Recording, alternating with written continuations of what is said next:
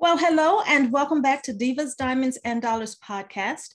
We bring you the key success principles for business, personal finance, and leadership to empower you with the tools and strategies to help you live your best life. We invite you to lean in for possibly the best conversation you have had all week. Now, today we're excited to bring to you an installment from our signature Voyager interview series as we probe the minds of experts from all walks of life and bring you 10 questions and the expert answers that can change your life. Now, today's topic, if you will, is training that sells. So if you want to offer your prospects high quality, engaging content that sells your value, you will definitely want to stick around for today's exciting interview. So I'm pleased to introduce Nancy Geary, training expert.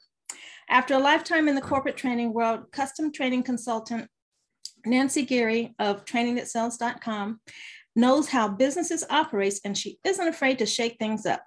Her unique perspective combined with 25 plus years of experience has empowered her with fresh insight and the industry's best kept secrets that she's ready to share with you.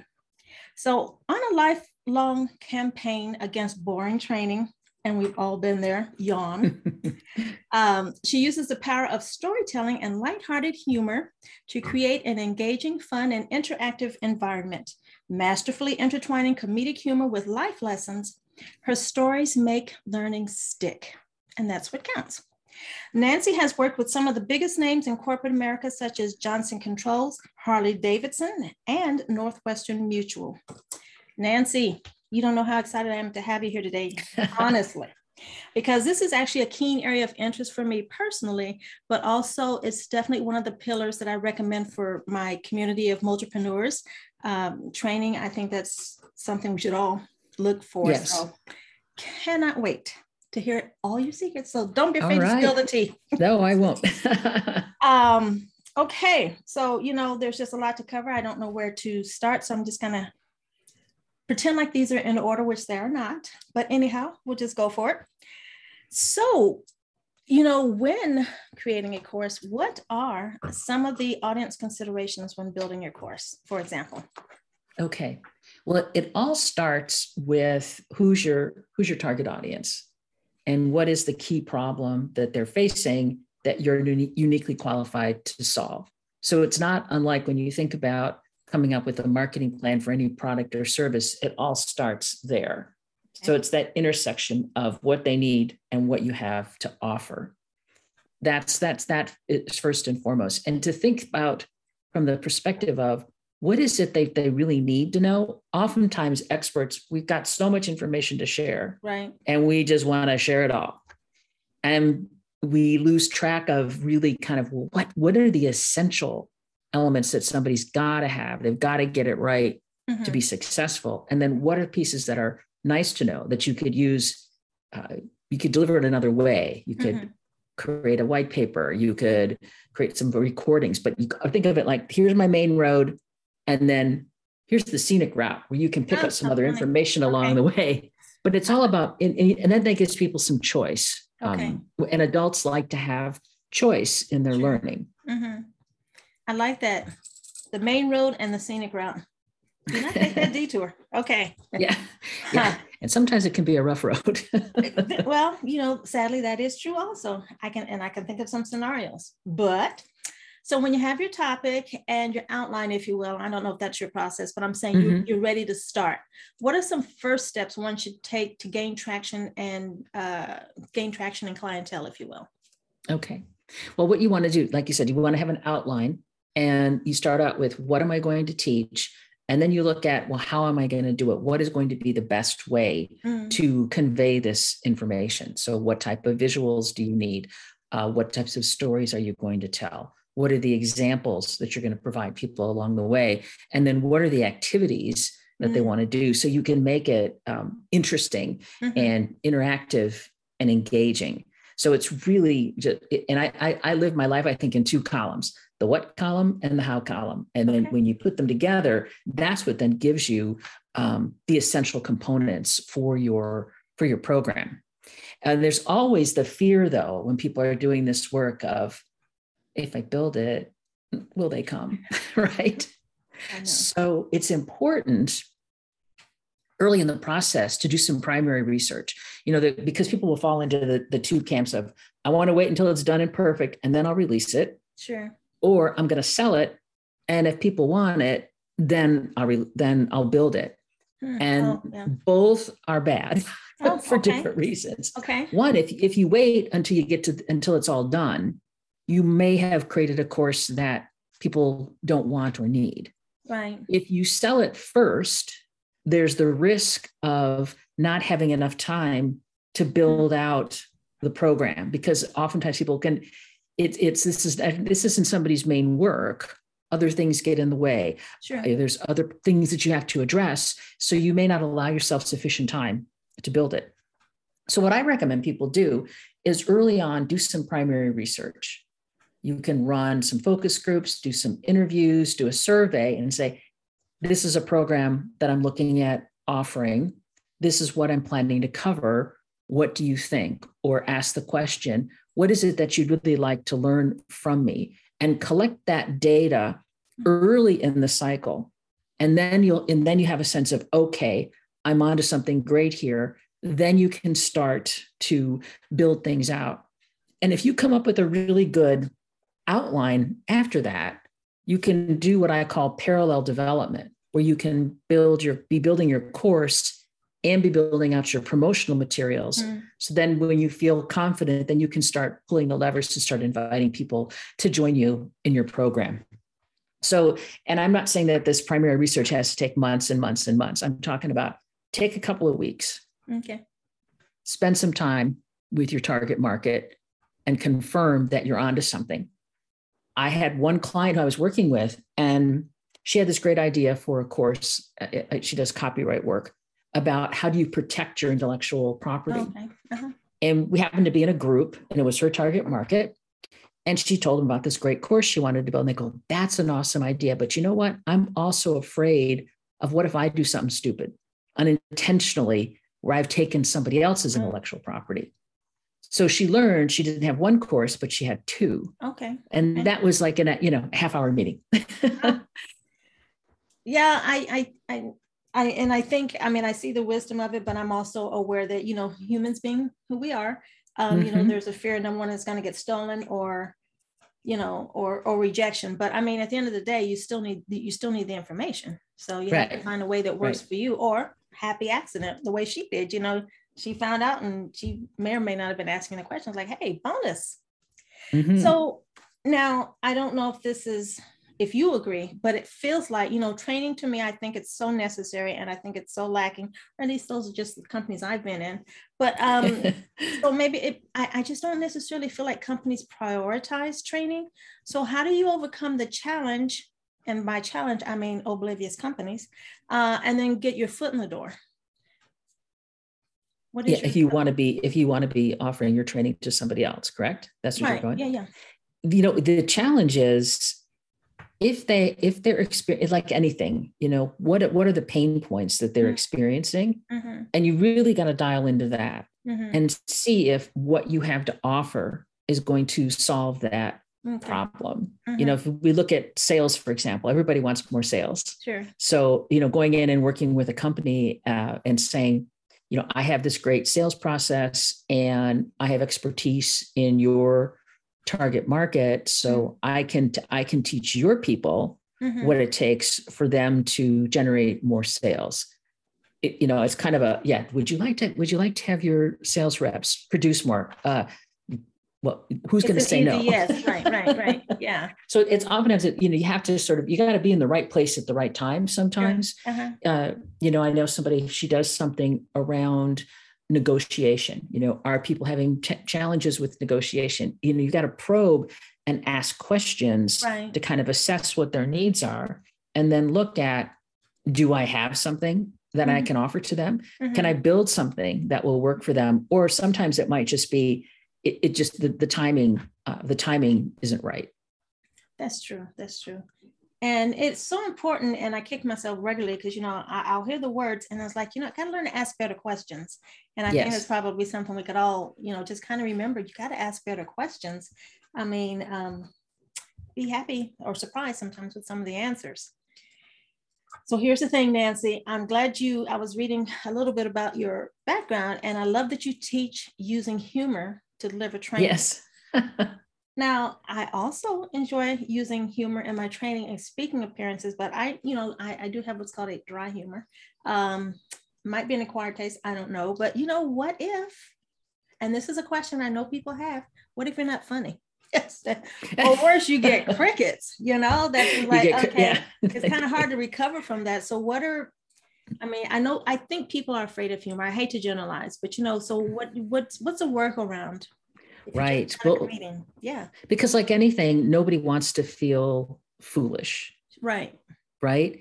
And oftentimes, you can tell a joke or, add some humor into your speech. Right, and right. if it doesn't land with people, you can be prepared with something to say when it doesn't land. You can say, well, my mother thought that was hilarious or something, or it worked in the rehearsal or something, kind of a quick comeback line. Right. Right. But, I think it's to think about, there's humor in everyday living. And, some of the best comedians, like I think of Jerry Seinfeld, who turned very simple daily events into really funny stuff. Right. Right.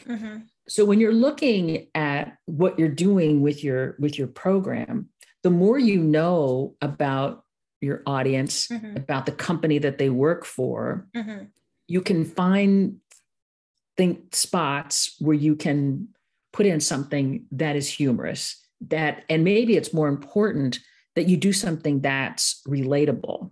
Right. All right. There are certain instances where just what people are experiencing, there's humor in it. There's, right now, how many people still don't know how to mute and unmute, right? Oh, well, geez. Yeah, right. We learned that. So, that's, sure. So universal humor, right?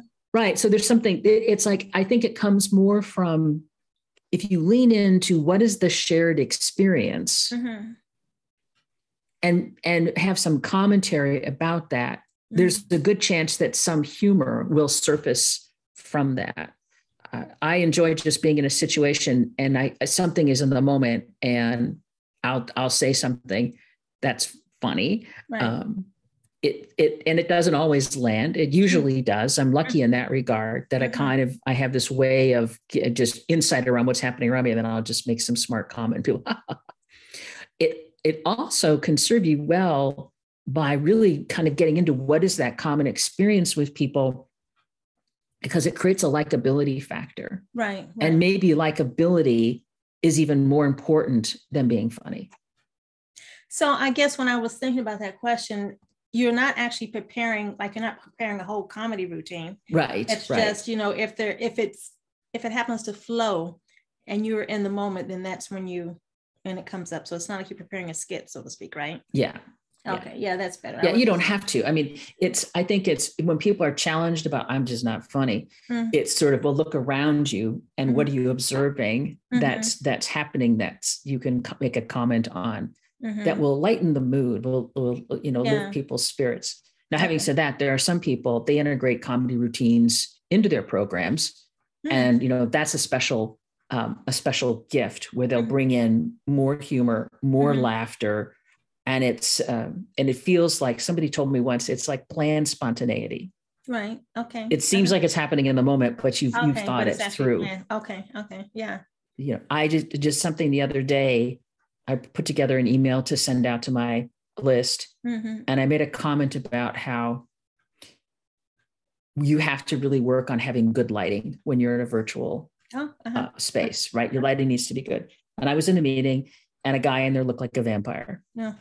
And my comment was, I was so relieved I didn't have to end up in a breakout room with him. I didn't want to know what his topic was. And it kind of like that sort of kind of played off of it to try to make light of what I saw. Right. I just saw something like, that guy looks like a vampire. Yeah. Or sometimes stage makeup doesn't work on the small screen, ladies. I know it's tough, and you say things, and there's that fine line. But yeah, it does come up. I was gonna say something. I should have written it down.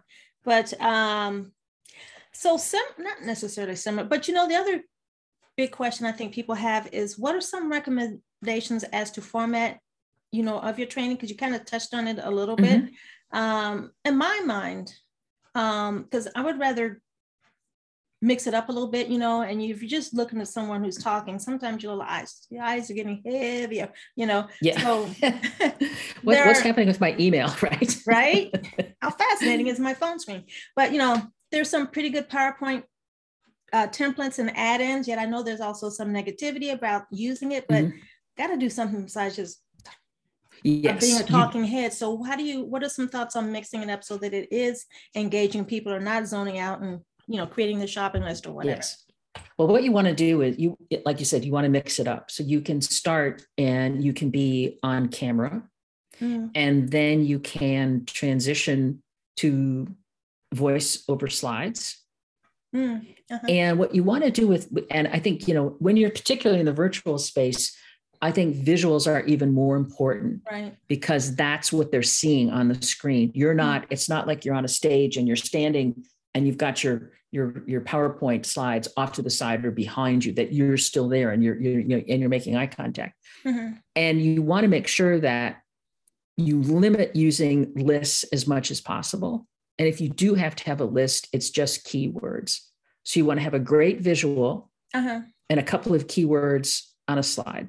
Yeah. And that's keeps people. Yeah, people that put a whole treatise up there might know that's it's like, and don't read it to me, for God's sake. Yeah. Exactly. Yeah. And back when people were doing more things live, I used to always get a kick out of it. Somebody would actually turn around, look at their slides, right? Look at the slides and read them with their back to the audience. It's like, okay, people, come on. We've moved beyond that. But because see, anytime you make a change, that creates engagement or interaction. Okay. I was just on a airline flight not too long ago, and the safety briefing came up. And the only time I pay attention to the safety briefing is when the flight attendant is like so close to me that to not look at them would be rude. I know, right? But a video came up, and I watched this video, and I noticed that every time there was a new key point, there was a scene change. And even within each key idea, the scene kept changing. And the scenes were changing to wonderful parts of the world to travel to, which, by the way, the only way to get there would be on a plane. And I thought, this is brilliant, because they're holding my attention by this change, and they're planting the seed of future travel. Where do I want to go next? Right. So anytime there's a change, or, when we're in this virtual space, leverage polling questions, put people into breakout rooms. Consider bringing in other applications. One of my favorites is Mentimeter. And with Mentimeter, you can pose a question and there's all different types of output. One of my favorites is a word cloud. So if you can say, I'd like to get a sense of what is your key takeaway from our session today? And everybody types in a word, and then it comes up on the word cloud, and you can comment on it, or you can use it at the beginning. What do you hope to learn today? So it's looking for those other elements that are unique and interesting. And then if you want to up your game, and I don't have it all plugged in today, but because I wasn't prepared to go here, but I have a tool this is a Stream Deck. And the Stream Deck allows me to make transitions by just pushing a button. Wow. So it eliminates that fumbling around. Hey, well, let me share my screen. Hang on. Can you see my screen?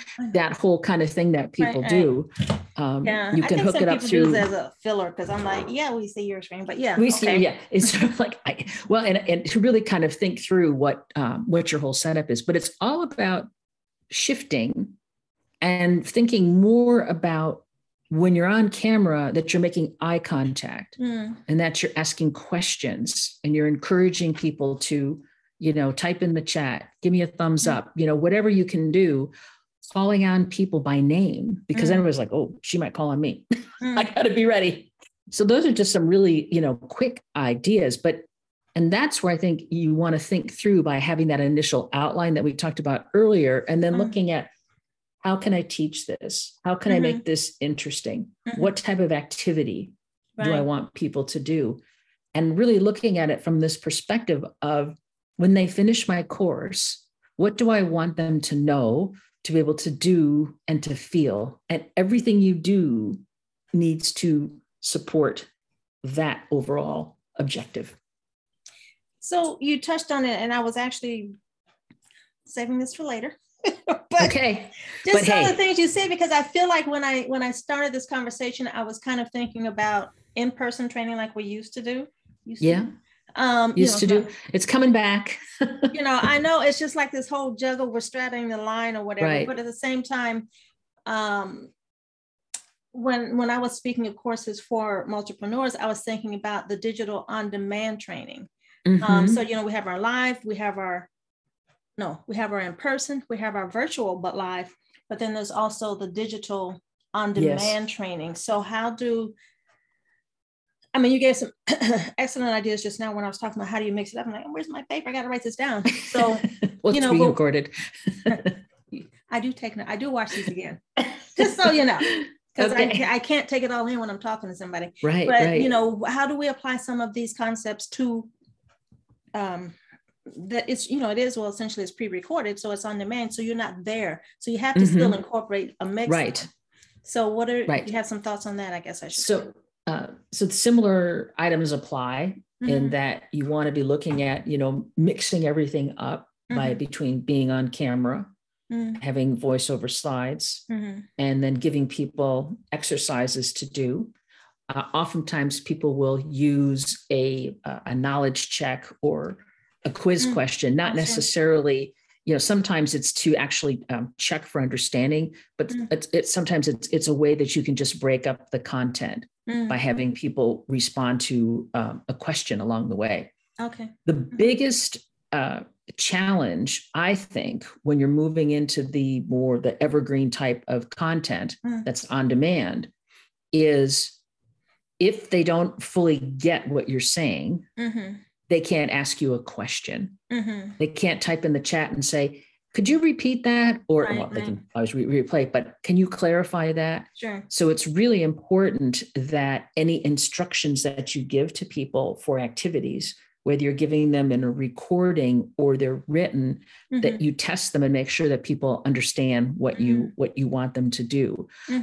If people get frustrated, if they're not quite sure what the expectation is, what they need to do, exit stage right. Right. That's right. Anyway, I'm backwards. Well, so again, and keeping it very short, as short, have the videos be crisp, looking, around 5 to 7 minutes, but sometimes if you can do it in less, great. Sometimes you need more, but it's one of the biggest differences is when we're in this live online format, like we are now in this interview, we could pretend this is training.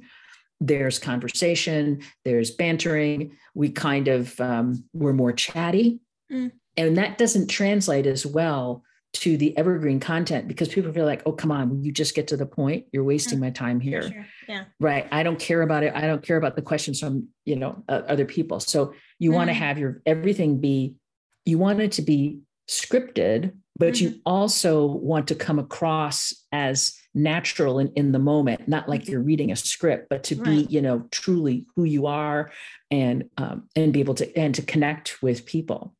So it's and then dividing things into shorter modules. Right.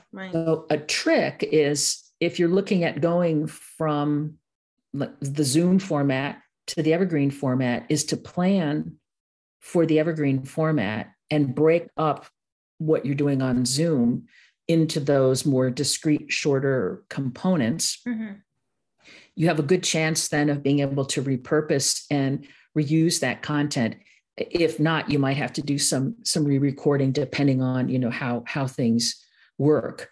But it's really thinking about it almost like a run of show. I'm putting on a show. And when I put on a show, there's acts in a show, and each act acts are divided into scenes. So kind of think of it, kind of put that filter, that mindset on so that you divide it up into consumable chunks and make them want to come back for more. Absolutely. All righty. I love your visuals because you're talking, and that's kind of, we say hand talking, but creating the visuals kind of helps, as you know. I know you know this. So I just throw it out there for you. So, and my other biggie is the length of time of the training. For example, once upon a time when I started on this personal development journey or whatever, I enjoy it. I call it a shot in the arm, going to a seminar, just getting some intel. Right. Once upon a time, you could get some good intel in half a day, but now everybody is 2.5 days or 3 days, and that is such a time commitment. So I don't know what's the reasoning, and is there value in doing so? What's the scoop? What's the scoop? I think that content drives how long a program needs to be. Mm-hmm. And, when we're at an in-person event, okay, for instance, we're driving to is one of the things we're faced now because we're doing, we're coming out on the tail end of COVID here. Mm-hmm. And it's really to look at, and again, back to that whole idea, the main road and the scenic route. Mm-hmm. So if you're going to take people down the main road, what are the key items that you need to cover, and really look at it and say, how can I do this in the most efficient way where I maximize the time?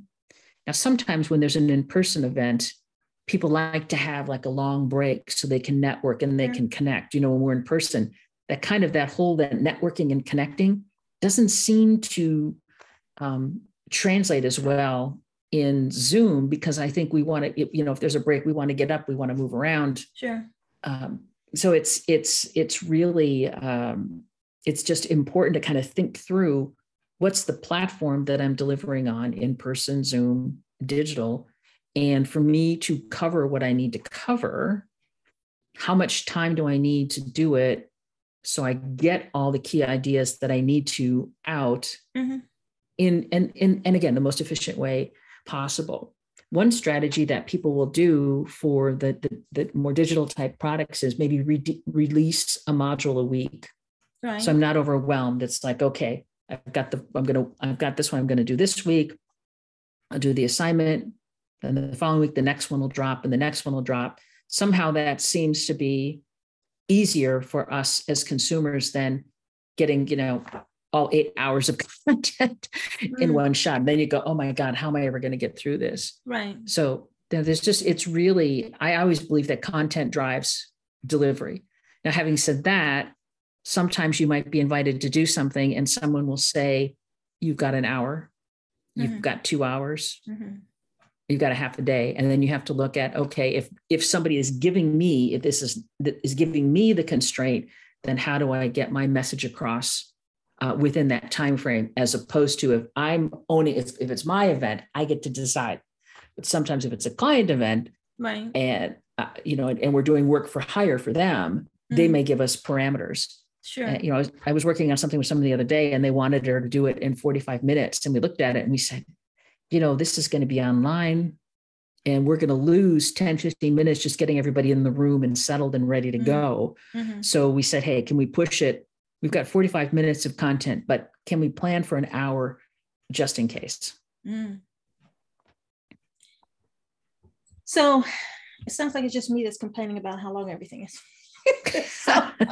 Well, and if it's too long, then is it valuable? Is it too long? Do maybe I think it's too long when there's not value, or people feel like you're wasting my time. These exercises you're having me do are ridiculous. I mean, I think that's where the too long comes from, when there's no value. Yeah. I mean, just sometimes, and that's just me, because maybe I have ADD, but it's like, you could have compressed this, and you're asking me to commit to this much time. Yes. I got things to do. So, and that's I hear what you're saying, but it isn't. That's the problem. Yeah. Yeah. That's my whole thing. And I'm agreeing with you.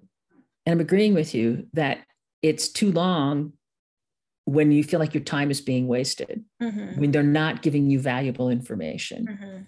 I was at an event not too long ago, and people were doing 45-minute to 60-minute keynotes. They could have been done in 30 minutes. One person actually had this great point. Everybody's applauding. We thought she was done. She wasn't. She had more to say. So yeah, that's just like, there's the hook. Yeah. Oh, the music's playing. I have to go.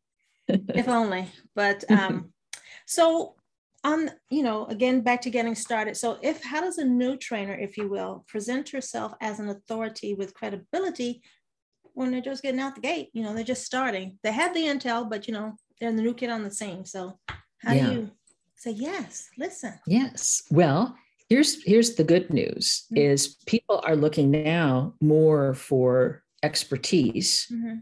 So they want to hear from an expert and then have the expert deliver their intellectual property. So it's a question of them learning how to be a better speaker, how to put together your training, if you're doing a whatever type of training, how to put the program together. So that's really kind of, if somebody's just getting started, if they have an area of expertise, then the next step is to learn, well, how do I do course design? And how do I take my expertise and turn it into a program that people are going to want to buy and even finish?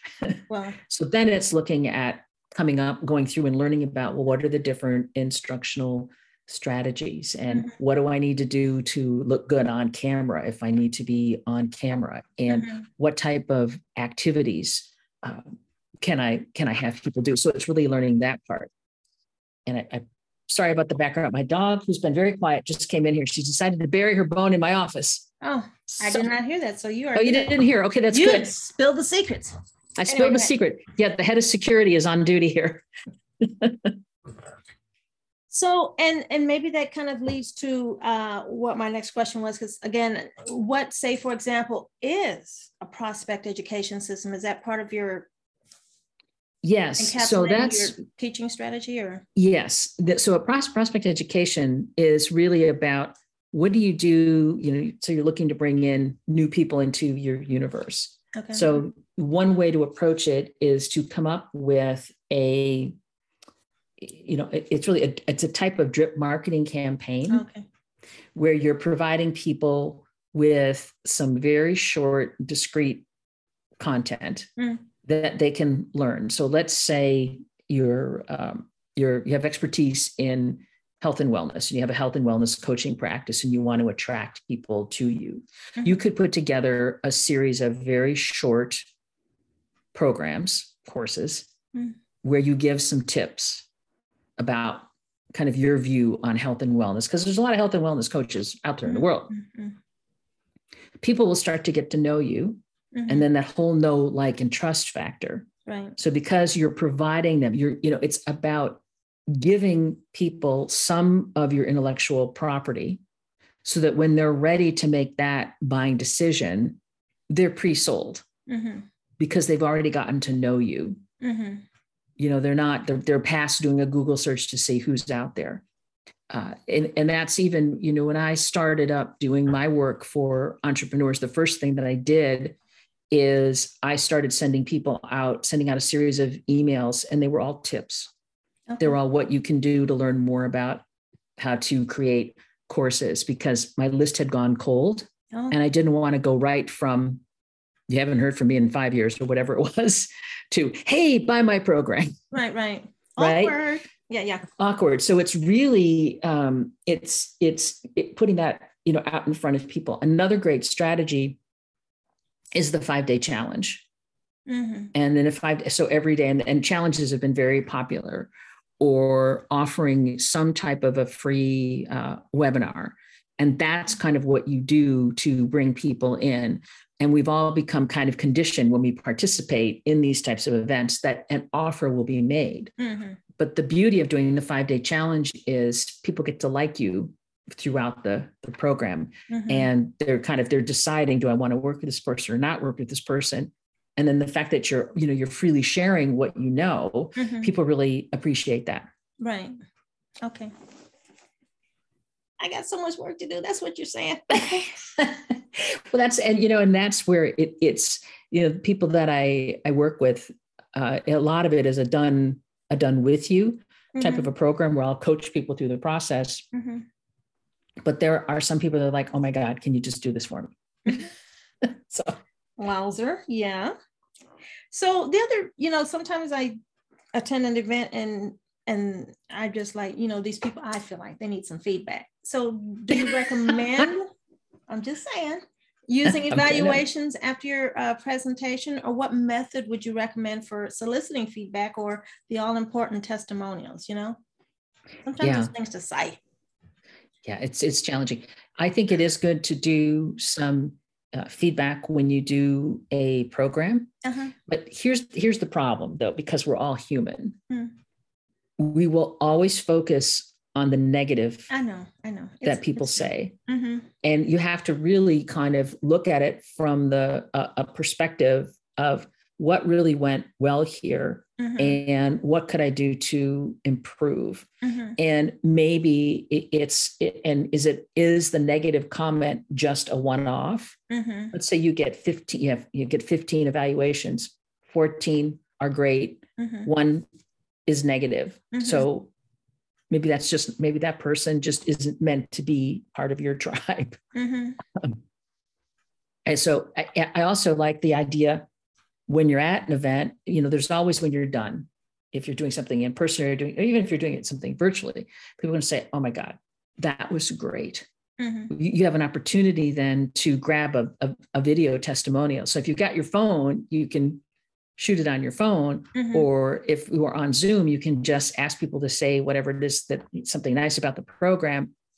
And then you've got that to capture. It's always a good idea, though, to have some specific questions like, thank you so much. I'd love to get a testimonial. Can you tell me what it was about this program that really made a difference for you? Can you tell me about the action steps that you're going to take? Or can you tell me about what you really enjoyed about the program? So to kind of give them some specific questions so they just don't go, you were awesome. And then you're like, okay. Okay, thank you. Well, awesome's not bad, but yeah, it's not helpful for someone who's considering.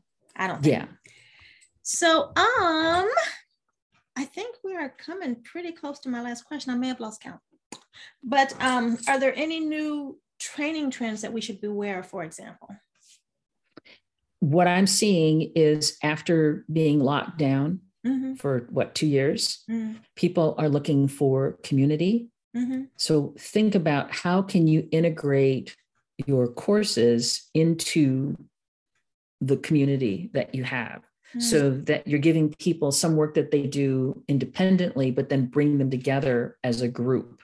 It's whether it's a group coaching or you're going to do some kind of office hours or some way that you can keep people connected and working together. Can you build in a buddy system or accountability partners into what you're doing? Use a Facebook group as a place for people to engage with each other. But people are longing for, I don't want to just sit me and my computer anymore, but I want to be connecting with people again, whether it's in the virtual world or in person. I think people are we're just hungry to be with people because we're human. That human contact. That's what we're here for. It's such a thing. I know. I always say that people are social creatures, and yet we do so many things to push people away. So, I know. Community is so important. Okay, now 2 questions that we ask everybody. Okay. Nancy, busy lady, what is your go-to daily success routine? My go-to daily success routine is I look at what are the top 3 items on my list, and I separate them out from my long list, and I focus on those 3 items. And when I get through those 3, then I go back and I look at, okay, what's next? And that allows me to stay focused on what is it that I really need to accomplish today. That focus is critical. Okay, now as a parting mogul maker tip, what is the one thing every businesswoman should know? As a parting mogul maker. That's right. We're here to make lady moguls. Do we not start the conversation that way? I thought you said mobile. I'm like mobile. A mogul maker. Mogul. Lady moguls. Lady moguls. I don't have on my t-shirt. Lady mogul. Lady mogul. Well, you make 5 connections a day. That is a good one because you need the people. You need to keep connecting with people and never step away from your network. You always have to you've got to stay connected because you want them to be there when you need them. And if you disappear and then you reappear, it's like, hey, I'm here. But anyway, and I think that's, I try to connect to 5 people a day. Some days I do it, some days I don't. This counts. Right?